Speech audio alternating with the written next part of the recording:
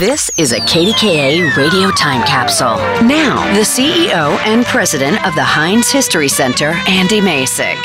Pittsburgh may never have achieved its enviable title of America's most livable city without the early environmental efforts of Mayor David L. Lawrence. Born in 1889, young Davy developed a strong work ethic and a love for his hometown while growing up in Pittsburgh's Golden Triangle.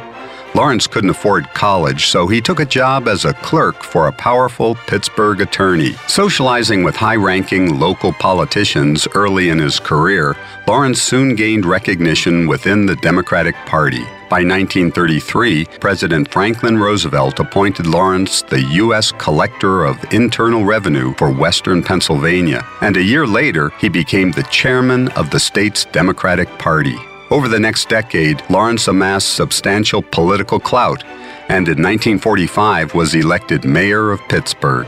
During World War II, Pittsburgh was the keystone of the arsenal of democracy. The riverbanks were lined with factories and mills that ran 24/7 during the war years and contributed to the city's reputation as one of the most polluted cities in the country.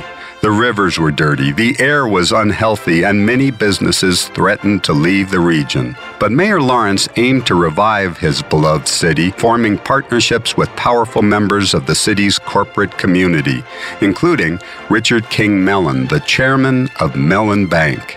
In 1946, Mellon, a strong Republican, and Lawrence, a die-hard Democrat, set their political differences aside and committed themselves to redeveloping and revitalizing the city. With leadership from the Allegheny Conference on Community Development, the unique public-private partnership brought extraordinary changes and cleaned up the city's skyline. Lawrence's accomplishments in his unprecedented 13 years as mayor helped Pittsburgh become a model of urban renewal.